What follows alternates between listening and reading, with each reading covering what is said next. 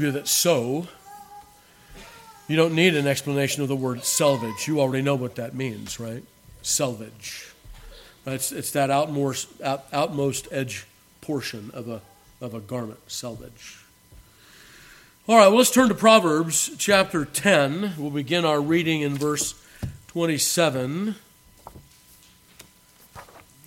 The only reason I bring that up is because I have to look it up. I'm not conversant in sowing language. And I hope that would encourage us all, right? When we come to something in Scripture that we don't understand, like we're going to hear in a couple of weeks about a habergeon. What's a habergeon? Interesting. Well, we'll leave that till then. Maybe you'll look it up between now and then. Or maybe you already know. These are good things. So, Proverbs chapter 10, verse 27. Hear now the inerrant, infallible, and inspired word of God. The fear of the Lord prolongeth days, but the years of the wicked shall be shortened. The hope of the righteous shall be gladness, but the expectation of the wicked shall perish. The way of the Lord is strength to the upright, but destruction shall be to the workers of iniquity. The righteous shall never be removed, but the wicked shall not inhabit the earth. The mouth of the just bringeth forth wisdom, but the froward tongue shall be cut out. The lips of the righteous know what is acceptable, but the mouth of the wicked speaketh frowardness. May God add his blessing to the reading and hearing of his most holy word. Hear the Reverend Charles Bridges. Thus was the way of the Lord strength to the upright Nicodemus. His first step was feebleness and fear. Walking onwards, he waxed stronger. Standing up in the ungodly counsel and ultimate, the bold confessor of his Savior, when his self-confident disciples shrunk back. Innate sufficiency we have none. The strongest in their own strength shall faint and be weary. The weakest in the Lord's strength shall march on and not faint. Thus alone the righteous shall hold on their way, going from strength to strength, strengthened in the Lord and walking up and down in his name.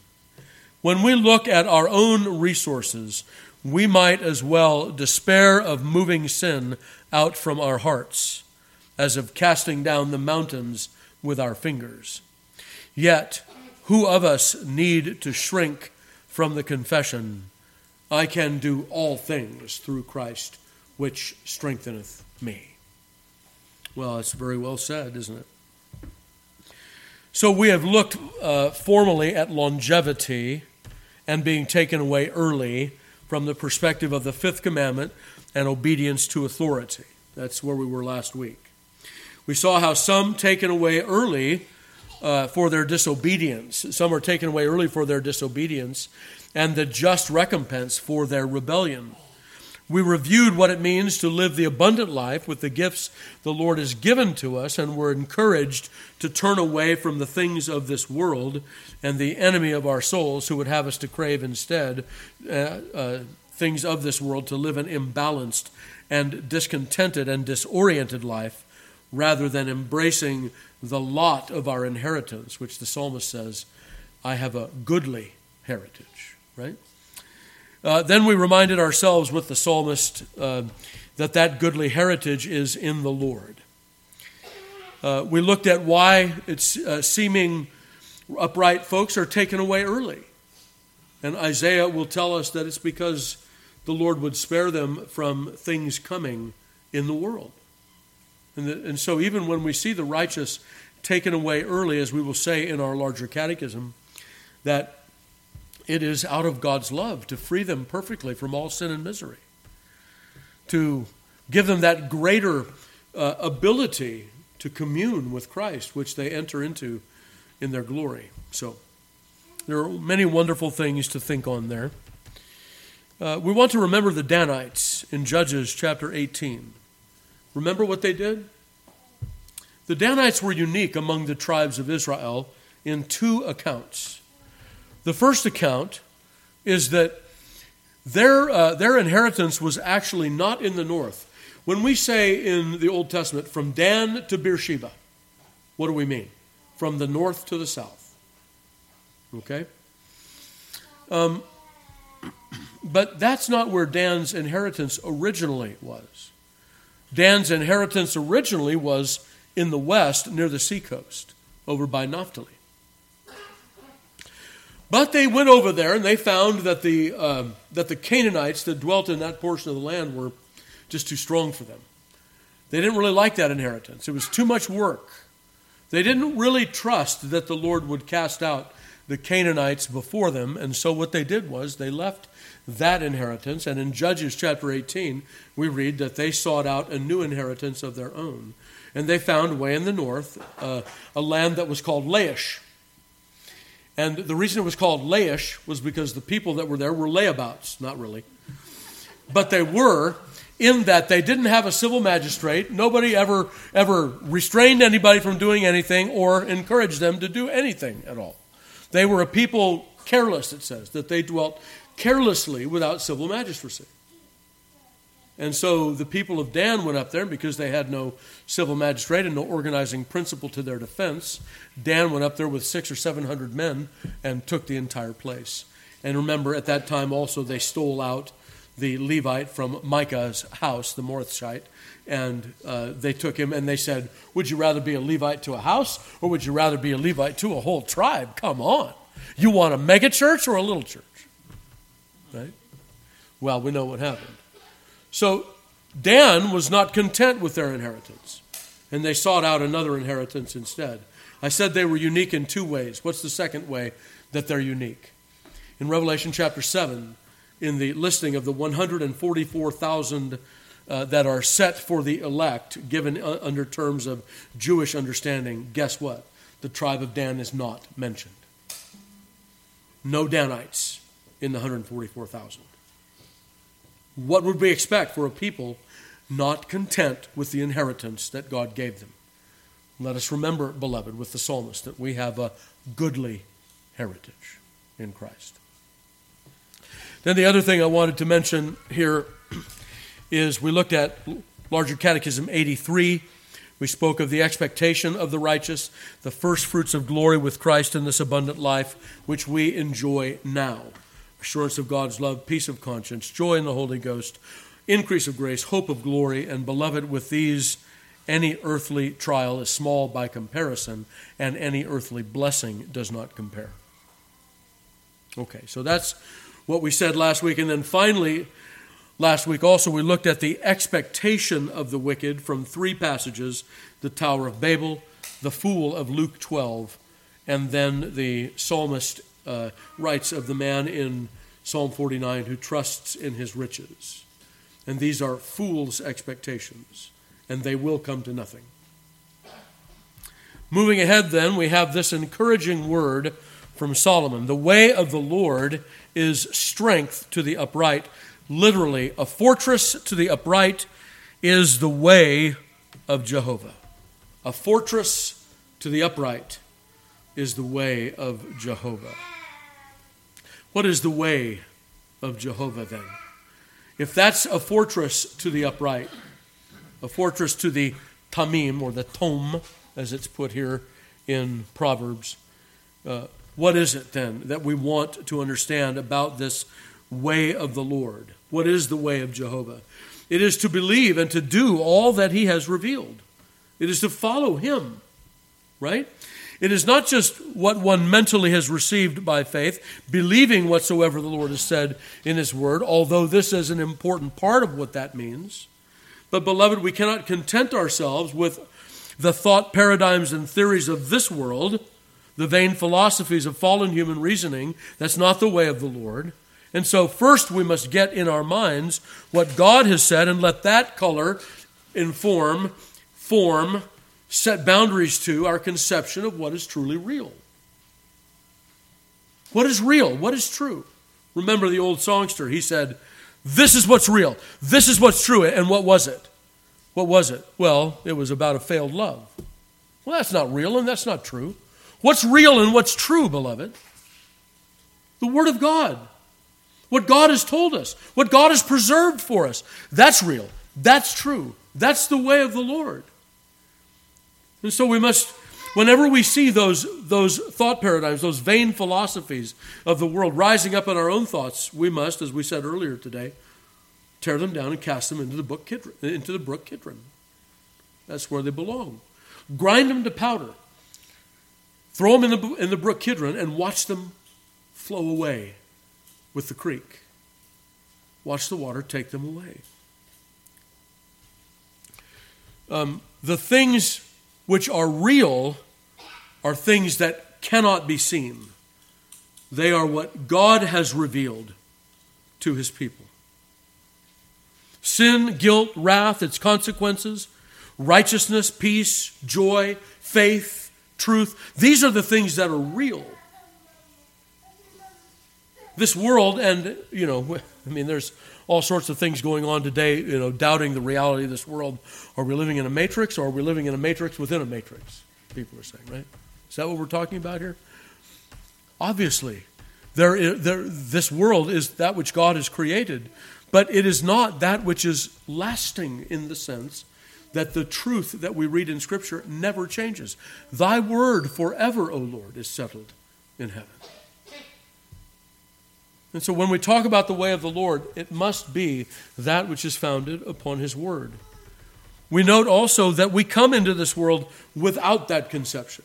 There is a way that seemeth right unto a man. The end thereof, finish the quotation, are the ways of death. Right? The ends thereof are the ways of death. Proverbs 14:12 and 16:25. Not just one time that's spoken in Scripture, but twice. There are things that seem right to us. But the Apostle Paul will teach us to turn away from those things which seem right to us, those ways which seem right to us. Note with me 2 Corinthians chapter 4.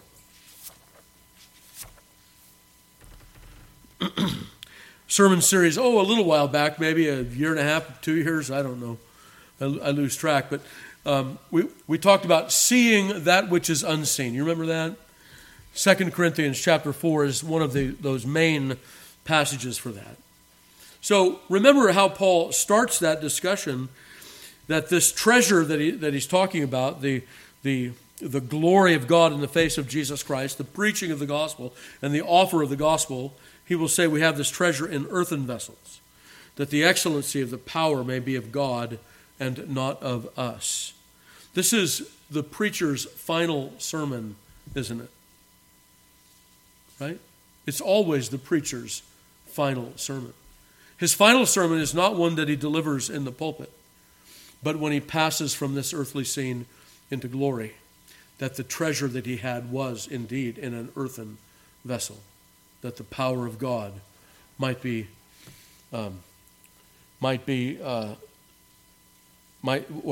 power might be of God and not of us. That's the final sermon. That's what I had privilege to talk about at Dr. Ken's funeral, Dr. Ken's memorial service. They asked me to preach, and I said, are we ready to hear his last sermon? His last sermon is that the power is not in Ken, nor in Todd, nor in anyone. It's God's power. And that final sermon that we preach is a nail, right? A period at the end of that sermon, where we remember that it's not by might, it is not by power, it is by my Spirit, saith the Lord.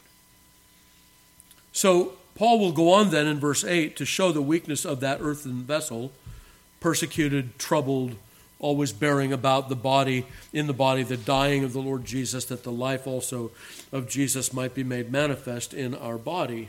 For we who live are always delivered to death for Jesus' sake. Why would you pursue them? Why would the ministry in the first century, fraught with such persecution, be something that someone would pursue in that day? What are you seeing, Paul, that we don't see? And that's the point, isn't it? He will see the way of the Lord, that which is not seen. And so notice what he says then a little bit later on in that chapter. For which cause we faint not, but though our outward man perish, yet the inward man is renewed day by day. For our light affliction, which is but for a moment, worketh for us a far more exceeding and eternal weight of glory, while we look not at the things which are seen, but the things which are not seen. For the things which are seen are temporal, but the things which are not seen are eternal. This is the way of the Lord, beloved. It is the way of the Lord to walk by faith and not by sight, which is what the apostle will say in the next chapter, just 7 verses down. We walk by faith and not by sight. We follow the Lord, faithfully hearing His word. Our steps are ordered by His word. This is the way of the Lord. To the world, it appears as foolishness. To the world, it appears as, Paul, why would you pursue a calling like that is fraught with so much danger and heartache? Why would you endure the pressing, the anxious pressing of all of the care of the churches on you as a weight upon your shoulders, Paul, when you could just as easily be free and make tents? Why? Because He sees that which is unseen. And beloved, we must do the same. Our callings, whatever they are, they may not be a ministerial calling, but it is a calling nonetheless. And a lawful calling that can be done to the glory of God and ordered by that which is not seen. That's the way of the Lord. This is what Solomon describes, and we will see in a moment that it is a bulwark, a tower, a fortress, a place of safety to the upright. That dangerous walking is sight walking. And secure walking is faithful walking. That's the point that Solomon is making, I believe, in Proverbs 10. So, again, we say that there is a way that seemeth right unto a man, but the ways thereof are the ways of death. And I want to show you an example of that. I want to show you one of what I think is the primary scriptural example of that. We'll turn to Jeremiah chapter 42. We're not going to read any particular passage or length of verses in this section because really the argument is spread out over 42, 43, and 44, all three of those chapters. So it will be our plan to read short portions and then to bring some explanation and understanding. So in the first of this unpacking of the way of sight, not faith, the way not of perseverance and the way of safety and security in the ways of God, but the way of apostasy instead. This comes out with a profession here in Jeremiah chapter 42. Verse 1. Then all the captains of the forces and Johanan the son of Kareah and Jezaniah the son of Hoshea and all the people from the least even unto the greatest came near, and said unto Jeremiah the prophet, Let, we beseech thee, our supplication be accepted before thee, and pray for us unto the Lord thy God, even for all this remnant, for we are left but a few of many, as thine eyes do behold us, that the Lord thy God may show us the way wherein we may walk, and the thing that we may do. You hear what they're asking? They're asking for the way of the Lord. That's what they say. Then Jeremiah the prophet said unto them, I have heard you. Behold, I will pray unto the Lord your God according to your words, and it shall come to pass that whatsoever thing the Lord shall answer you, I will declare it unto you. I will keep nothing back from you. Then they said to Jeremiah, The Lord be a true and faithful witness between us, if we do not, even according to all things, for the which the Lord thy God shall send thee to us. Whether it be good or whether it be evil, we will obey the voice of the Lord our God, to whom we send thee, that it may be well with us when we obey the voice of the Lord our God. Pretty good. Quite a confession. And they seal it with an oath. Right? Whatever you tell us, Jeremiah, from the mouth of God, we're going to do. All right, so then we won't take the time to read through 7 through 22. But there is an answer that comes to them. Notice in 7 it says, it came to pass after 10 days that the word of the Lord came to Jeremiah. So 10 days later, they get their answer. And the answer is summed up in these 5 points. The first point is, remain in the land. Stay here in Jerusalem. Go out and don't fear the king of Babylon. Rather, go out and be taken captive by him. That's number 2. Number 3, do not say to yourselves, we will go to Egypt. Number 4, if you go to Egypt, you will die there, and Nebuchadnezzar will be the one that puts you to the sword there. In other words, you think to escape Nebuchadnezzar by going to Egypt, he will come there after you. And then number 5, you have dissembled. You pretended in your hearts when you came to Jeremiah and asking for a sincere enumerating of the way of the Lord. You already had in your mind what you wanted to do ahead of time. You had a way that seemed right unto you. So they respond then in chapter 43. Notice in verse 1, and it came to pass when Jeremiah had made an end of speaking unto all the people all the words of the Lord their God, for the which the Lord their God had sent him to them, even all these words. Then spake Azariah, the son of Hoshea, and Johanan, the son of Kareah, and all the proud men, saying unto Jeremiah, Thou speakest falsely. The Lord our God hath not sent thee to say, Go not into Egypt to sojourn there. So they reject the word that the Lord has sent to them through the prophet Jeremiah, the word that they asked for, and the word that Jeremiah told them they were dissembling when they asked for. All of their sins were called out. They had a way that seemed right unto them. It was not the way of the Lord, and it will not prosper, Jeremiah says. So then verse 3, they also blame Baruch. That's one of the things that they do. For Baruch, the son of Neriah, setteth thee on against us, for to deliver us into the hand of the Chaldeans, that they might put us to death and carry us away captive into Babylon. So then, what do? They pack everybody up and they head to Egypt. Johanan, the son of Kareah, this other guy, Azariah, the son of Hoshea, all of the nobles that are left. They pack up Jeremiah, they pack up Baruch, they pack up everybody that's left, and they steal out by night and begin to travel toward Egypt. And they get most of the way there to Tahpanhes in verse 8, and the Lord sends a sign through Jeremiah in verse 8 that they will indeed be killed there in Egypt, as God has already said. Keep in mind that they originally came to Jeremiah and said, What is the way of the Lord? But they dissembled. They had a way already in their minds that they wanted to follow. And beloved, let us recognize every instance where that same sin rises up in our own hearts, that we may grind it to powder and cast it in the brook Kidron. There are times where either we go to the Lord asking for direction, or we don't even go and ask direction. You'll remember in the days of Joshua that they are, this is long about chapters 7 and 8. They are having a fairly successful campaign, right? Jericho has fallen, Ai has fallen. The Gibeonites take a look at that and they say, we need to go and disguise ourselves and make a league with these guys, lest we also be killed. And so what do?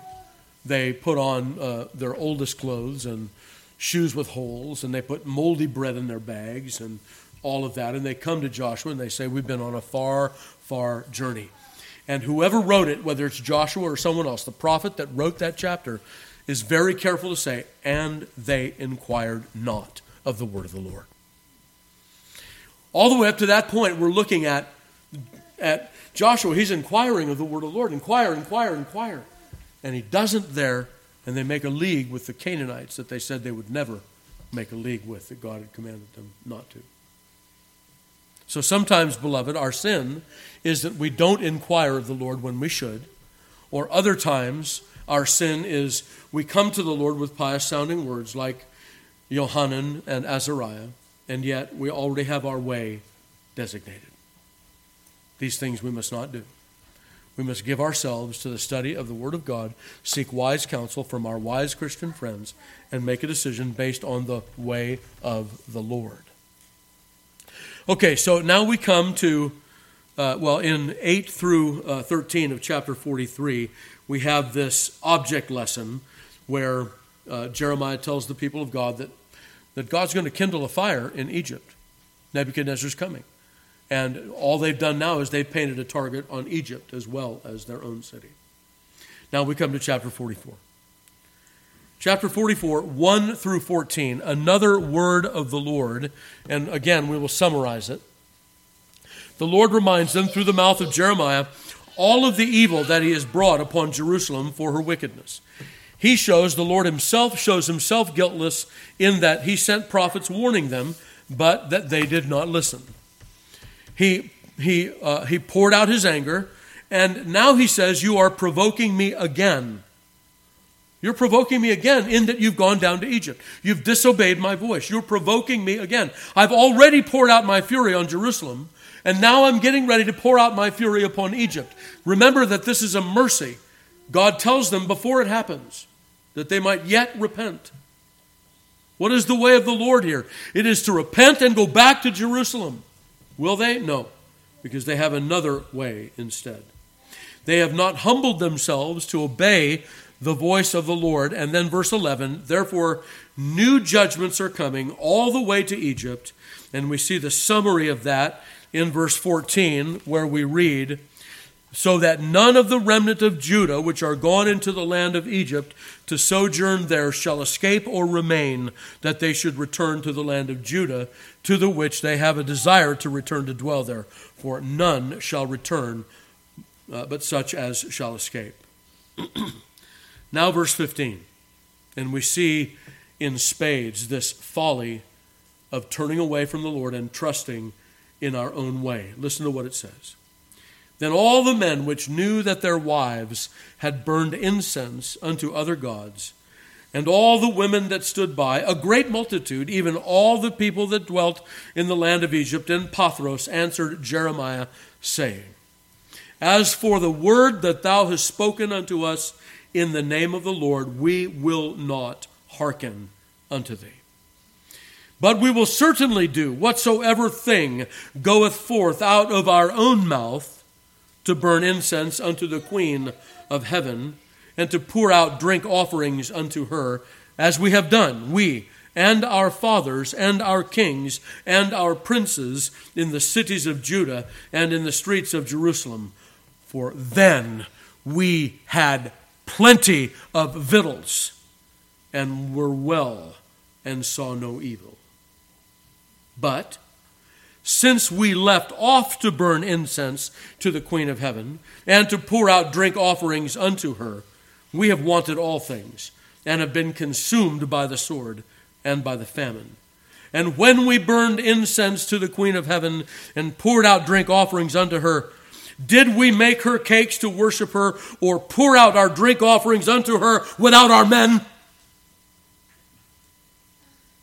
Wow. That's high treason, isn't it? Against the Lord. But notice, it is the way that seemed right unto them. It was the way that they sought to follow. And they had reasons, didn't they? Our kings, our princes, our nobles, they've done the same thing. We're in good company. When we burned incense to the Queen of heaven, we had plenty. Now we have nothing. So we're going to imbibe in the temporal fallacy. This happened and then that happened, and so this caused that. Right? They did not know, and Jeremiah will go on to explain to them, that the Lord did not bring those judgments on you while you were burning incense to the Queen of heaven, that he might draw you into repentance instead. But you would not, but you hardened your hearts. And so then the Lord poured out those judgments for sins committed back then. And now, even now, you refuse to hear. This is that same kind of faulty reasoning that we see in Isaiah chapter 44, isn't it?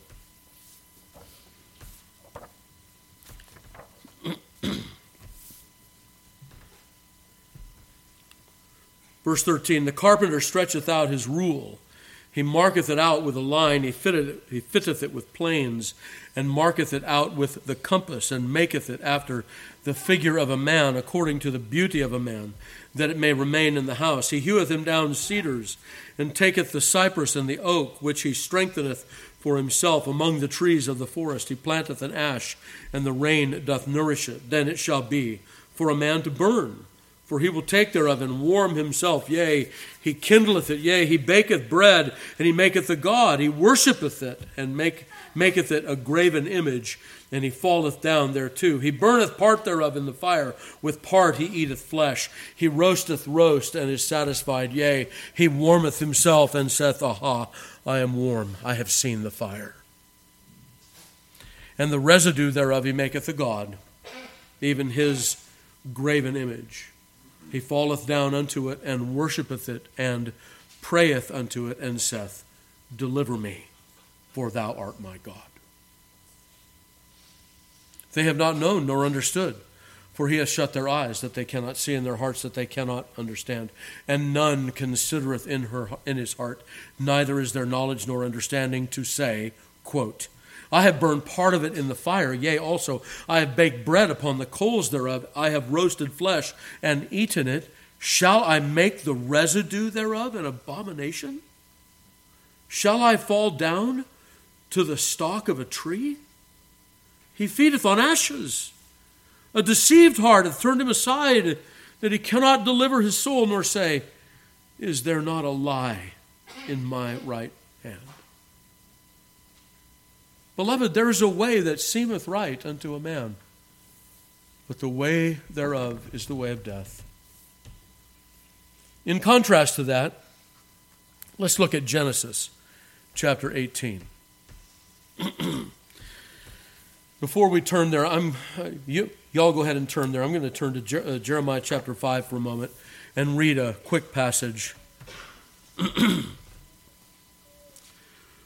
Run ye to and fro through the streets of Jerusalem, and see now, and know, and seek in the broad places thereof, if ye can find a man, if there be any, that execute judgment, that seeketh the truth, and I will pardon it. And though they say the Lord liveth, surely they swear falsely. O Lord, are not thine eyes upon the truth? Thou hast stricken them, but they have not grieved. Thou hast consumed them, but they have refused to receive correction. They have made their faces harder than a rock. They have refused to return. Therefore I said, Surely these are poor, they are foolish, for they know not the way of the Lord, nor the judgment of their God. I will get me unto the great men, and I will speak unto them, for they have known the way of the Lord, and the judgment of their God. But these have altogether broken the yoke, and burst the bonds. Wherefore a lion out of the forest shall slay them, and a wolf of the evenings shall spoil them. A leopard shall watch over their cities. Every one that goeth out thence shall be torn in pieces, because their transgressions are many, and their backslidings are increased. How shall I pardon for this? Thy children have forsaken me, and sworn by them that are no gods. When I had fed them to the full, then they committed adultery, and assembled themselves by troops in the harlots' houses. They were as fed horses in the morning, every one neighed after his neighbor's wife. Shall I not visit for these things, saith the Lord? And shall not my soul be avenged on such a nation as this? And I want to put this back into our original context from Proverbs 10:29. There are lions in this way. There are leopards in this way. There is judgment in this way. Because the way that seems right to a man is no fortress. It is not a fortress. It is the way of danger. It is the way of death. Now we turn to Genesis 18.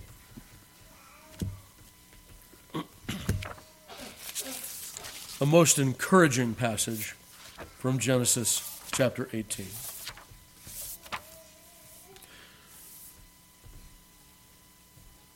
Verse 16, And the men rose up from thence and looked toward Sodom, and Abraham went with them to bring them on the way. And the Lord said, Shall I hide from Abraham that thing which I do, seeing that Abraham shall surely become a great and mighty nation, and all the nations of the earth shall be blessed in him? For I know him, that he will command his children and his household after him, and they shall keep the way of the Lord, to do justice and judgment, that the Lord may bring upon Abraham that which he hath spoken of him. If the way that seems right to a man is fraught with lions, with tigers and lions and bears, oh my,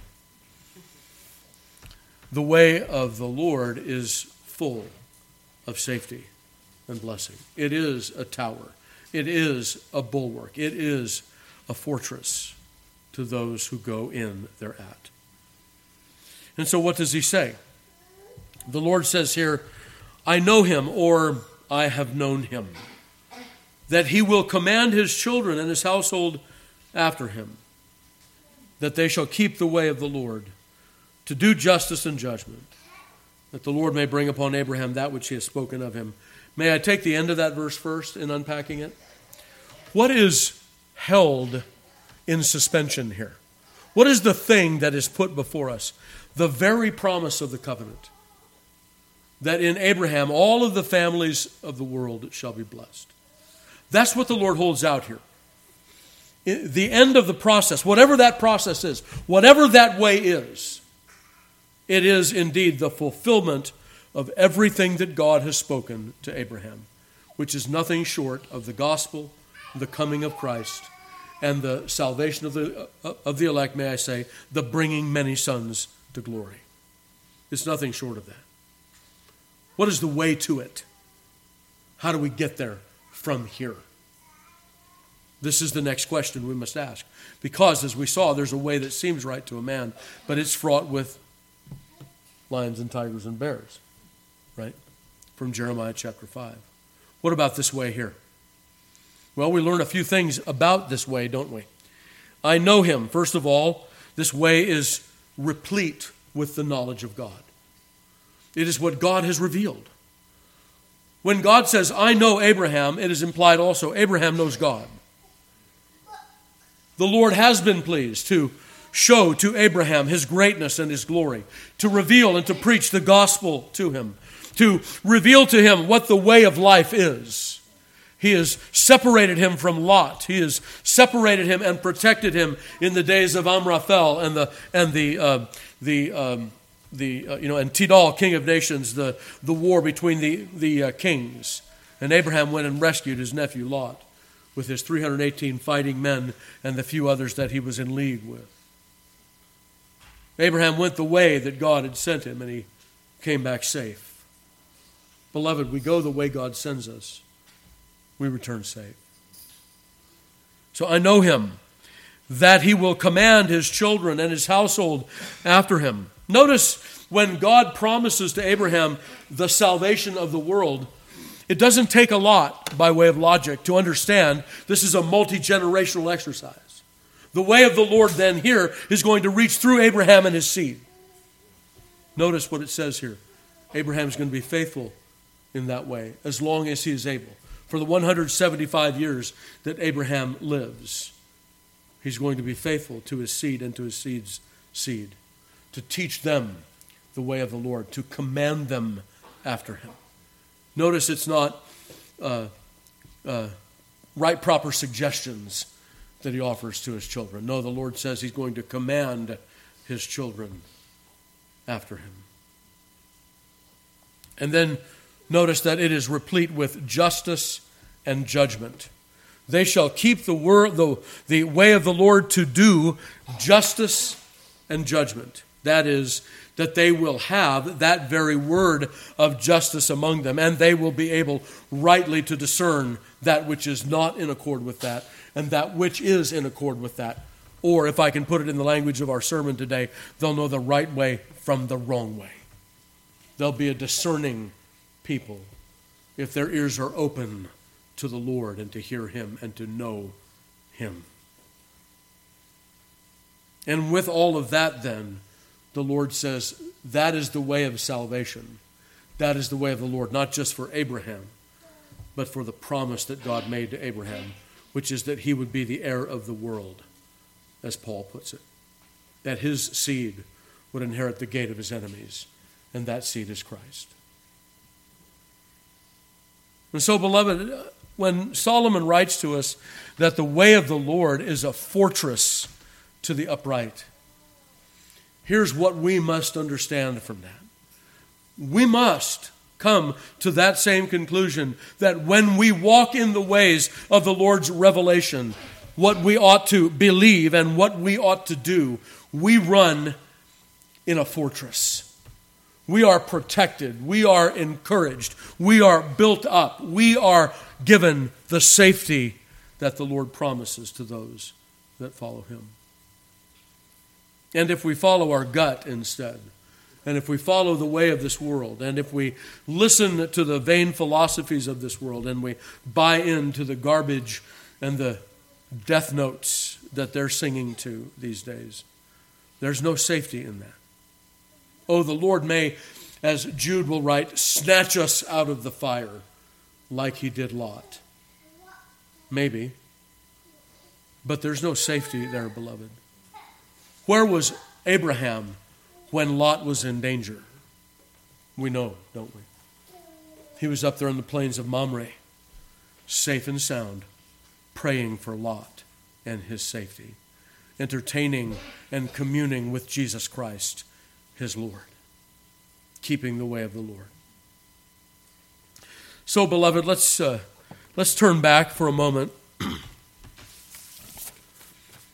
to Isaiah chapter 35.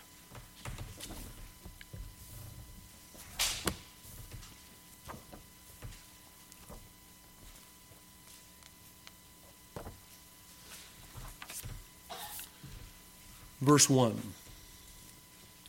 We'll read the whole chapter. It's very short. The wilderness and the solitary place shall be glad for them, and the desert shall rejoice and blossom as the rose. It shall blossom abundantly and rejoice even with joy and singing. The glory of Lebanon shall be given unto it, and the excellency of Carmel and Sharon. They shall see the glory of the Lord and the excellency of our God. Strengthen ye the weak hands, confirm the feeble knees. Say to them that are of a fearful heart, be strong, fear not. Behold, your God will come with vengeance, even God with recompense. He will come and save you. Then the eyes of the blind shall be opened, and the ears of the deaf shall be unstopped. Then the lame man shall leap as an hart, the tongue of the dumb shall sing, for in the wilderness shall waters break out, and streams in the desert. And the parched ground shall become a pool, and the thirsty land springs of water in the habitation of dragons, where each lay shall be grass with reeds and rushes. And a highway shall be there and a way, and it shall be called the way of holiness. The unclean shall not pass over, but it shall be for those, the wayfaring men, though fools, shall not err therein. No lion shall be there. Think of Jeremiah 5. No lion shall be there, nor any ravenous beast shall go thereupon. It shall not be found there, but the redeemed shall walk there.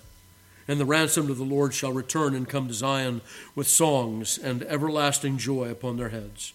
They shall obtain joy and gladness, and sorrow and sighing shall flee away. This is remnant of those three feasts, the end of this chapter here. It's remnant of those three feasts when the Lord promised what to them when they went the way of the Lord to go and worship him? Safety, security. Not only for those who traveled, but for their families back home on their farms. The Lord promised safety and security. So, beloved, what I want to tell you by making a few applications here is that when we are in the way of the Lord, when we are walking in the way of the Lord, when we are following what he has set forth in his word by way of what we believe, casting ourselves upon Christ, and what we do, all of his commandments, when we put all of that together into this one thing that we call the way of the Lord, It is only there that there is safety. There are many, and our hearts go out to them because we understand our human weaknesses.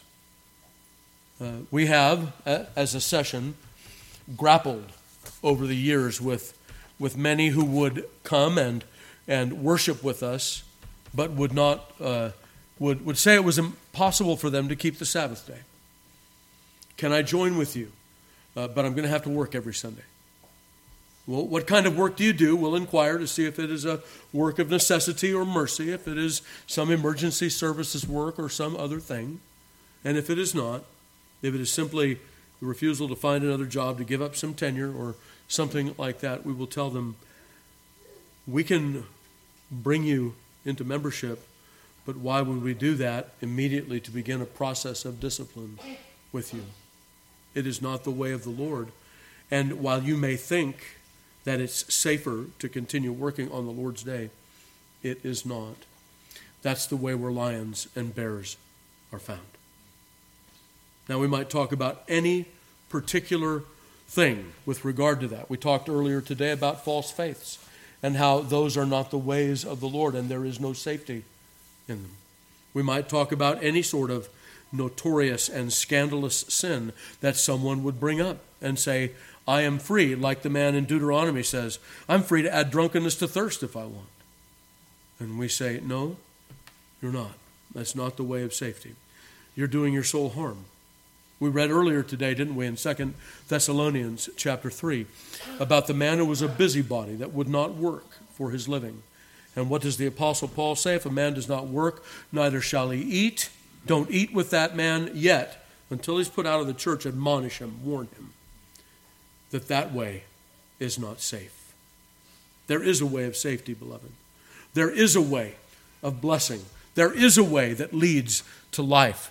The way of the Lord is indeed a fortress for the upright.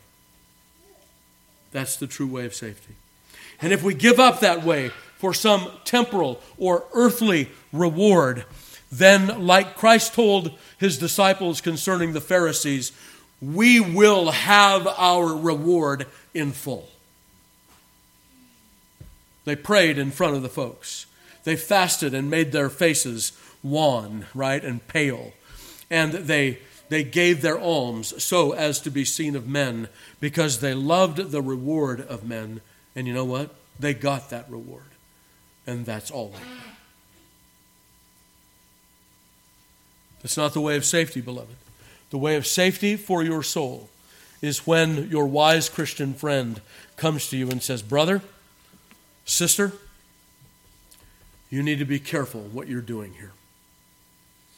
You need to think on this way that you have established for your walking. What is the end of it? I know it seems right to you at this moment, but as we have seen in several instances in Scripture, those ways that seem right, although we may have our reasons, even Eve had her reasons, didn't she? Pleasant to the eyes, good for food, desirable to make one wise. Certainly it seemed right to her. Well, we know the temptations that are out there pertaining to that. How can it be wrong if it seems so right? It can because, beloved, there are times where we must not trust our eyes. We must trust what God has said. That's the way of safety. It's always going to be the way of safety. That's the fortress for the upright. Let's stand and call upon the Lord.